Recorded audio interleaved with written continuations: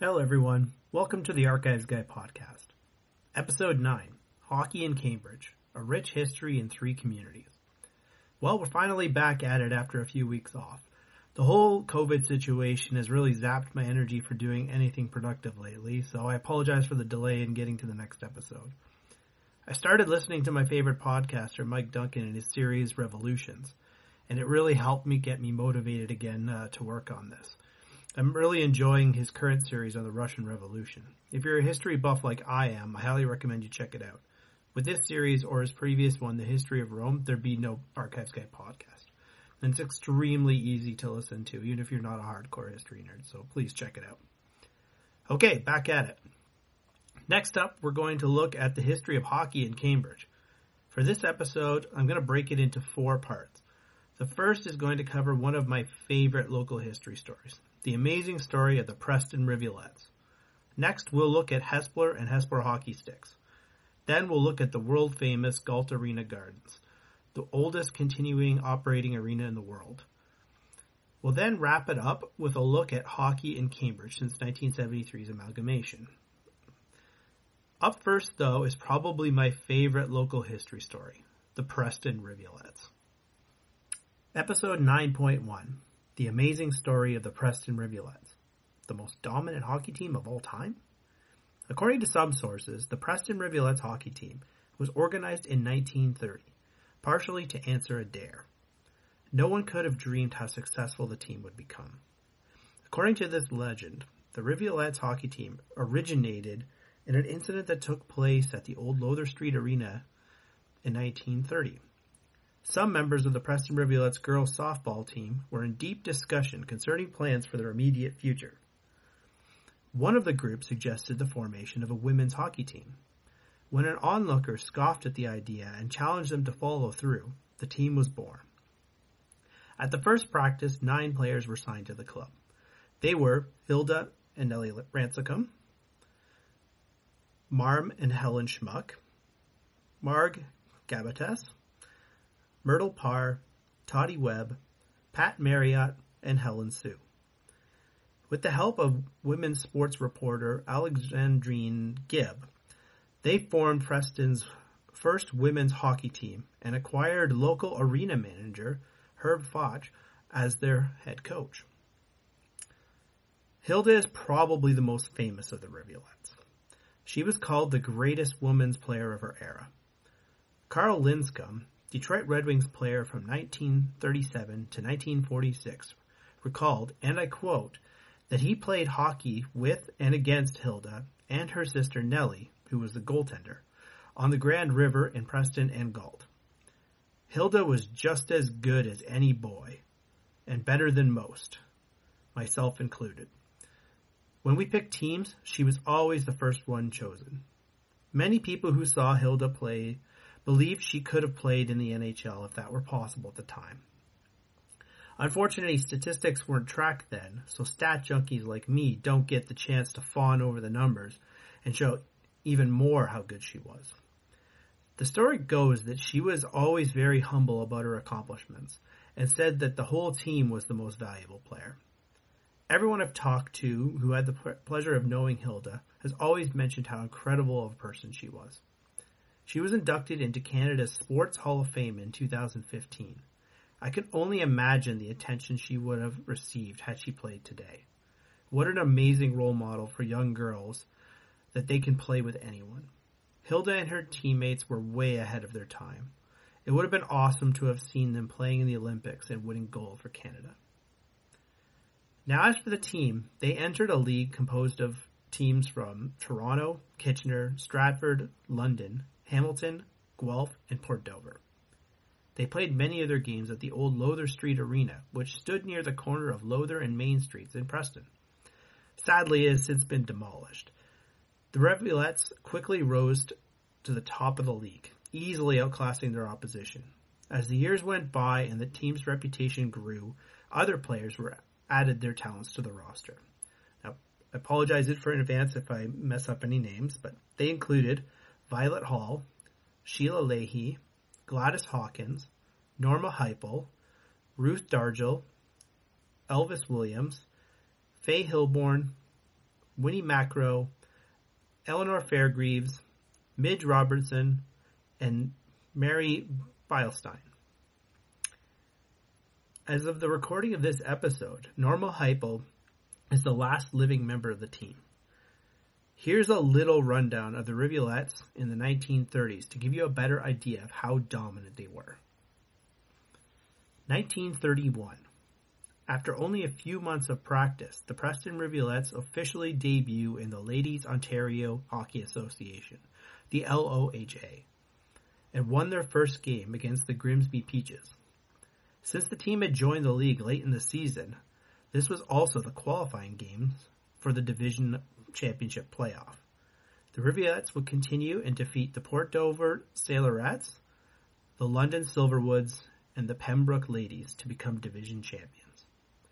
1933, as the Western Canadian champions, the Edmonton Rustlers paid for the Preston Rivulettes to travel to Edmonton and face them in the first ever Dominion Championship. However, the flu-ravaged Rivulettes lost to the Rustlers in the first playoff game and tied in the finals. These playoffs would mark the first time the team played outside of Ontario, as well as the first loss of the Rivulettes' career. The championship loss was questioned by some, as allegedly the referee came into the Rivulettes' dressing room after the playoffs and apologized, stating, "Sorry girls, I couldn't let you win." 1934. Despite beating the Toronto Vagabonds to become the Eastern Canadian champions, times were hard for the Preston Rivulettes, due in large part to the Great Depression. They could not secure funding to host the Edmonton Rustlers for the Dominion Championship, which resulted in the team having to default the championship title to the Rustlers. 1935. The Preston Rivulettes defeat the Montreal Maroons and the Summerside Primrose AC to become the Eastern Division champions. The team would go on to beat the Winnipeg Eatons on home ice and claim their first ever Dominion Championship. The town held a gala banquet in their honor. This season also saw the retirement of founding member Helen Schmuck, who would later return to the Rivulettes in 1938. 1936. To keep costs down, the Preston Rivulettes sent only 8 players to face the Montreal Maroons in the Eastern Canadian Championship. They beat the Maroons 9-2, and their victory was reported even in the New York Times. Facing financial challenges again after traveling to Montreal, the Rivulettes were unable to travel to Winnipeg for the Dominion Championship. This forced the team again to default the title, this time to the Winnipeg Olympics.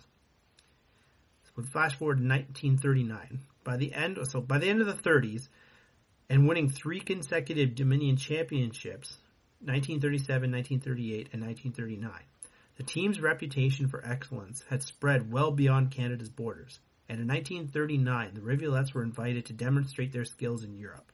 Unfortunately, the outbreak of World War II forced the cancellation of the tour.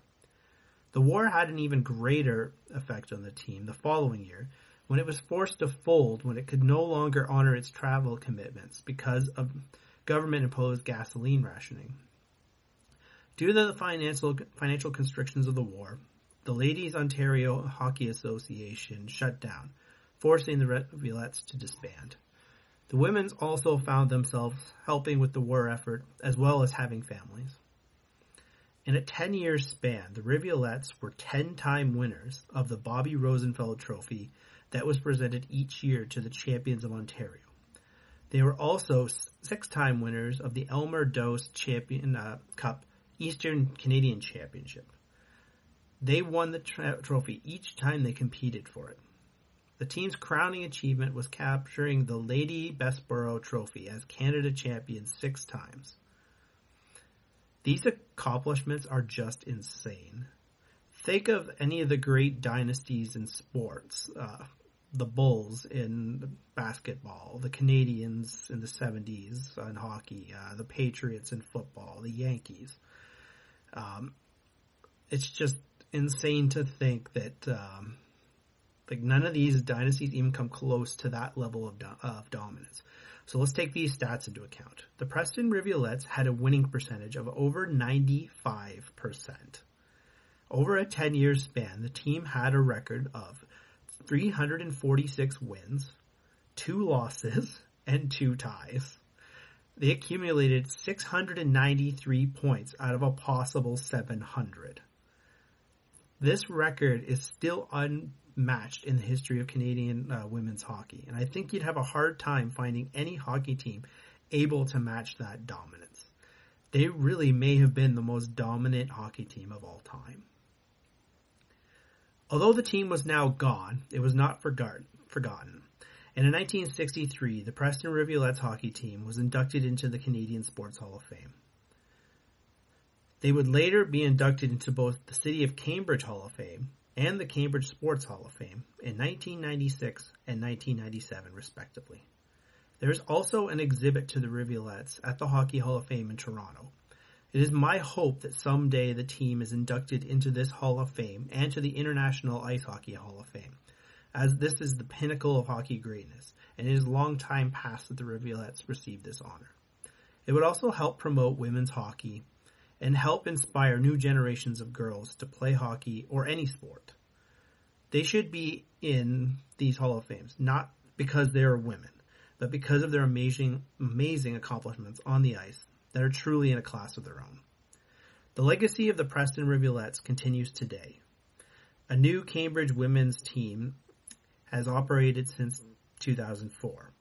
After 8 successful seasons in the Provincial Women's Hockey League, the Cambridge Fury underwent a rebrand and have been known as the Cambridge Rivulettes since 2012. This team aims to carry on the legacy of their namesake as Cambridge's premier female hockey team. They currently play out of the Preston Memorial Auditorium.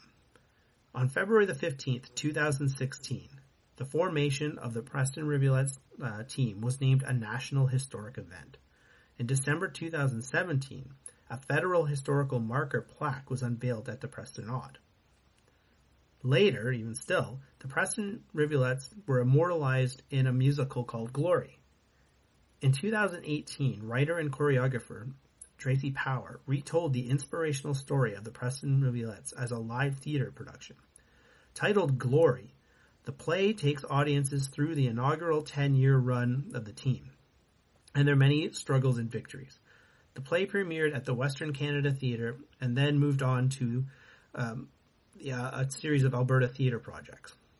The production was also on stage for the first time in Ontario at the Hamilton Family Theatre in Cambridge. I was lucky enough to see it. It was amazing and truly honored the women of the Rivulettes, their story, and introduced them to a whole new generation. The story was eventually also played at 3 other Drayton Entertainment venues: the Huron County Playhouse, second, the King's Wharf Theatre, and the Drayton Festival Theatre. The story of the Rivulettes is an amazing example of how a group of women well ahead of their time came together and succeeded, and set an example not just for women, but for anyone looking to accomplish their dreams. I really hope you enjoyed learning about the Rivulettes, and I encourage you to share this story, especially with young girls.